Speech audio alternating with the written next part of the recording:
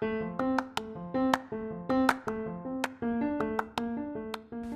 friends, welcome to another episode of Humble Yoke. This is Brittany and I'm the host of this podcast. If this is your first time here, I'm thrilled to have you and really look forward to our time together.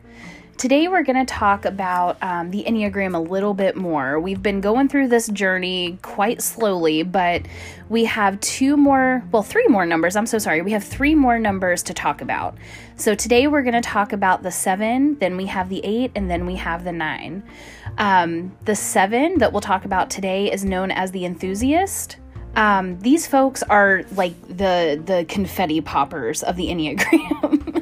They're so much fun.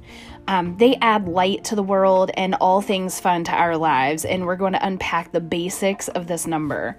I'll be speaking with some information from Sarah Jane Case's book, The Honest Enneagram, a little bit from the Enneagram Institute, and then just from my own experience, kind of being hooked to the number 7.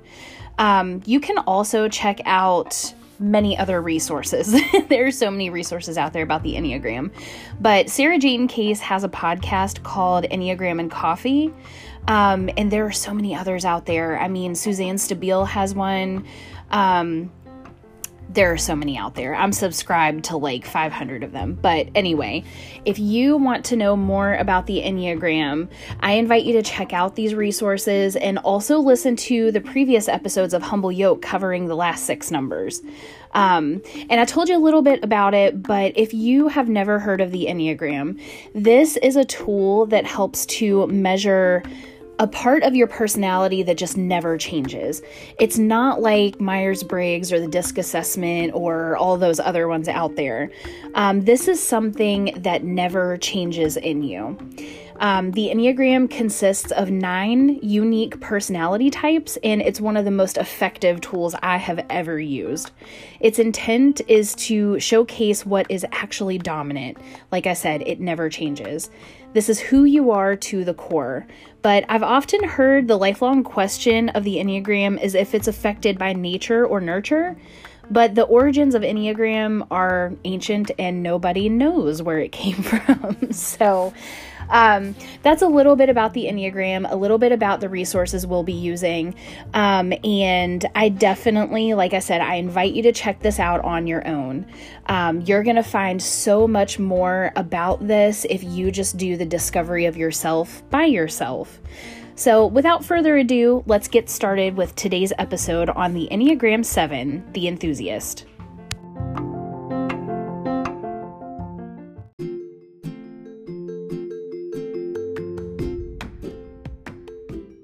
Hey guys, just popping in here really quick to tell you about one of our sponsors, Anchor Podcasting.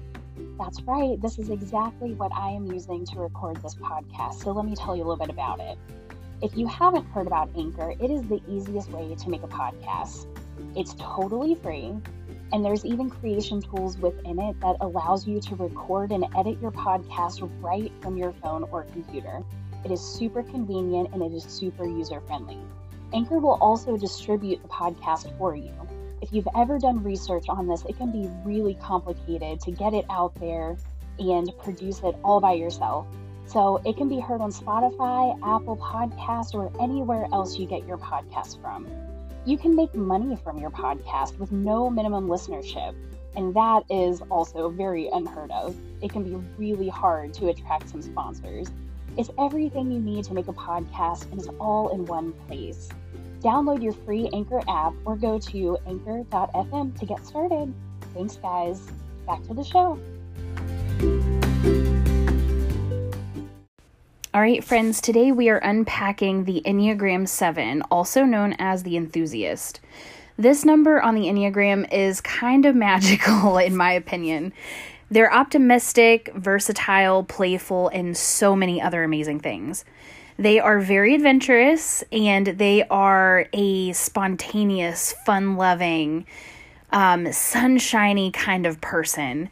They love incredibly well, and I really love how Sarah Jane Case puts it. 7s are illuminators of possibility. She says they have the ability to show us the grand possibilities of the future.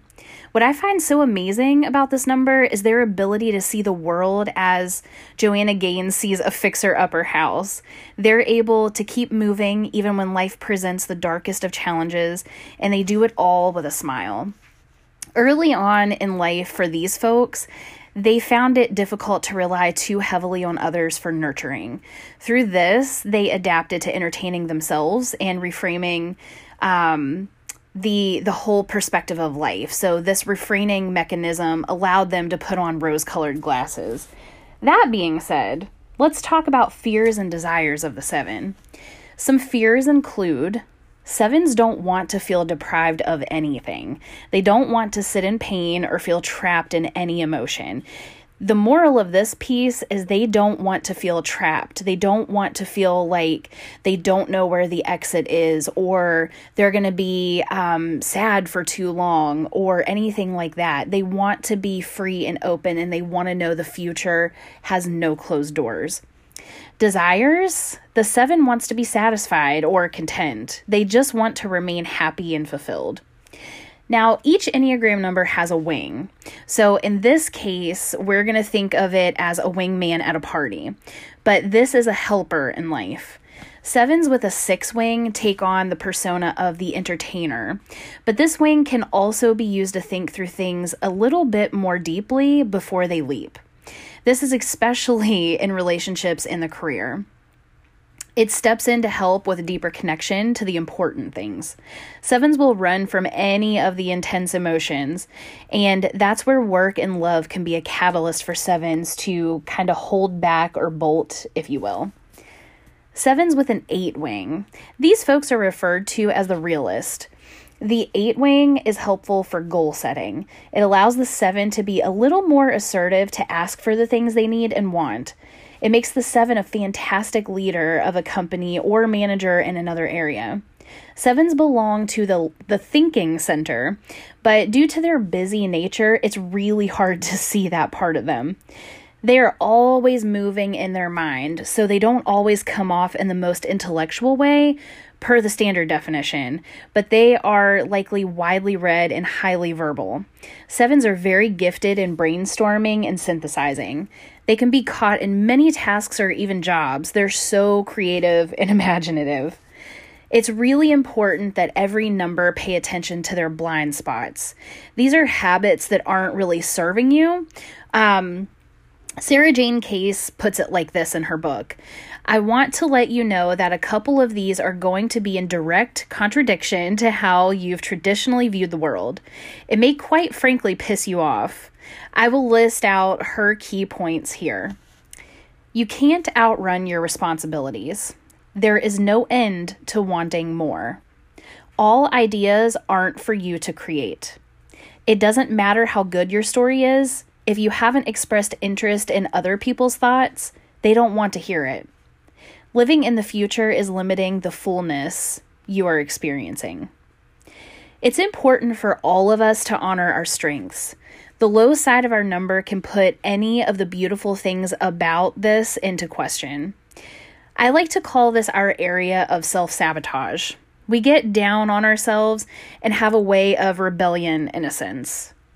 7s go to a 1 in times of stress. This can look like a very critical perfectionist, which 7s get bored really quick, so they're not going to want to hang out in this place very long. They're going to find something as a way to step forward, if you will. They become overly strict on their expectations of themselves and others. In this state, 7s can rebel against their own expectations, becoming more flaky and scattered. These folks may look more impulsive and irresponsible. They're seeking anything as relief from these unfamiliar emotions. On a normal basis, they may dip their toe in the water, but in excess, they dive in not knowing how to swim, if you will. They may find themselves more rigid and serious. At this point, they lose that beautiful, light, and happy-go-lucky nature they're used to, and how everybody else is used to seeing them. 7s go to 5 in their healthiest state. When they reach this space, they stop looking for the greener grass. They live for the present and live fully. They embrace what's built in their lives and offer optimism, gratitude, and drive. Their ideas become reality and they build amazing things. If it's a career, their curiosity drives them to exploring and implementing. It's really helpful for a 7 to keep a notepad handy when they're working or running errands. They may have a million ideas a minute running through their minds, but if channeled correctly, an empire is built. 7s can feel like, why choose one when I can sample all? They can really get caught up in the options and fear not being able to make the right choice. I feel this part of myself all the time. This has been the story of my career and college experience. I've often wrestled with the doubt of being a 1 and actually being a 7 because that's how much I feel my 7 line. I often resist my fun because when I am all in, I am extremely all in. Let me tell you.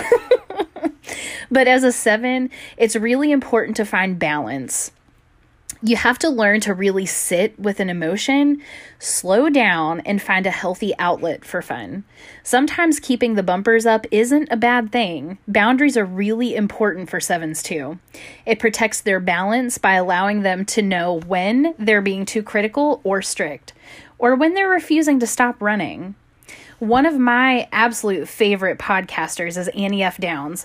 Her podcast is called That Sounds Fun, and it's extremely fitting for a 7. She tells a story about an abrupt trip she took to escape some pretty deep feelings. So that's a little example of the 7's escapism. And forgive me, I'm like tripping on my tongue here. 7s have so much to offer this world. It's important that they know that too. They're more than just the fun starter, confetti popping silly person, or flaky friend. They offer so much richness to life. They show us how to cut loose and enjoy the real flavors of life. They teach us to be light and present, resilient and powerful. 7s are our sunshine. They help us see the brightest hues that life illuminates if we just dare to seek the light. 7s, we need you, friends. We need you to also know that we value you and don't always have to run. You may spend a lot of time running, and you are totally worth chasing. You are loved just as you are, and it may just be a little anthill of a problem that a simple conversation can correct. Life is beautiful. Stick with the moment, and you'll remember it.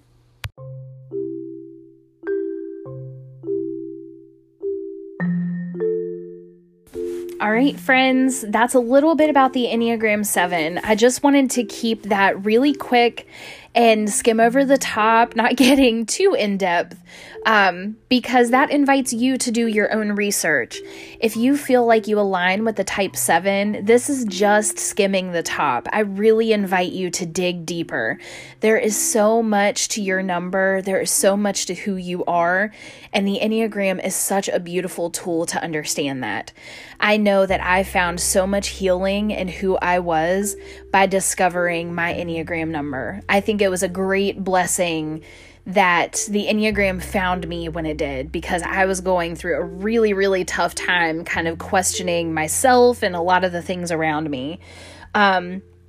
But yeah, it's a super, super cool tool, and it's nice to be able to read through all the numbers, and you're never supposed to profile anybody else, but you're going to start seeing that as you go on with it, you can kind of identify someone else's number, and it's not a bad thing because it really helps you to better understand why they do some things that they do, why they think the way they do, and so on and so forth. That's why I say it's just such a helpful tool, because you get to see this person deeper than what they allow you to see. And you can better understand how to communicate with them. And I think that alone is huge. So thank you for stopping by to listen to our episode of the Enneagram number 7, The Enthusiast. Thank you for your patience with me getting another episode out there. I know it's been quite a while, and things have been a little messy, but hey, that's what we do here. We're bringing our messy and we're doing life together. So that's it for me, friends. Stick with me as we conclude skimming over all the 9 Enneagram types. Next up, we have the 8s, also known as the Challenger, and then we'll have the 9s, also known as Peacemakers.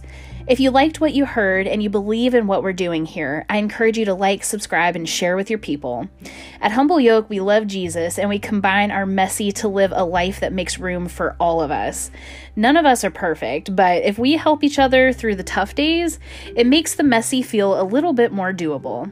It's about grace, folks, practicing giving to yourself and everyone else, and you can change the world one step at a time. You can find me on Facebook and Instagram as Humble Yoke. You guessed it. I keep it simple. I would love to connect with you and learn how you're doing life in your corner of the world. Be well, friends, and I'll see you next time for another episode of Humble Yoke. Bye now.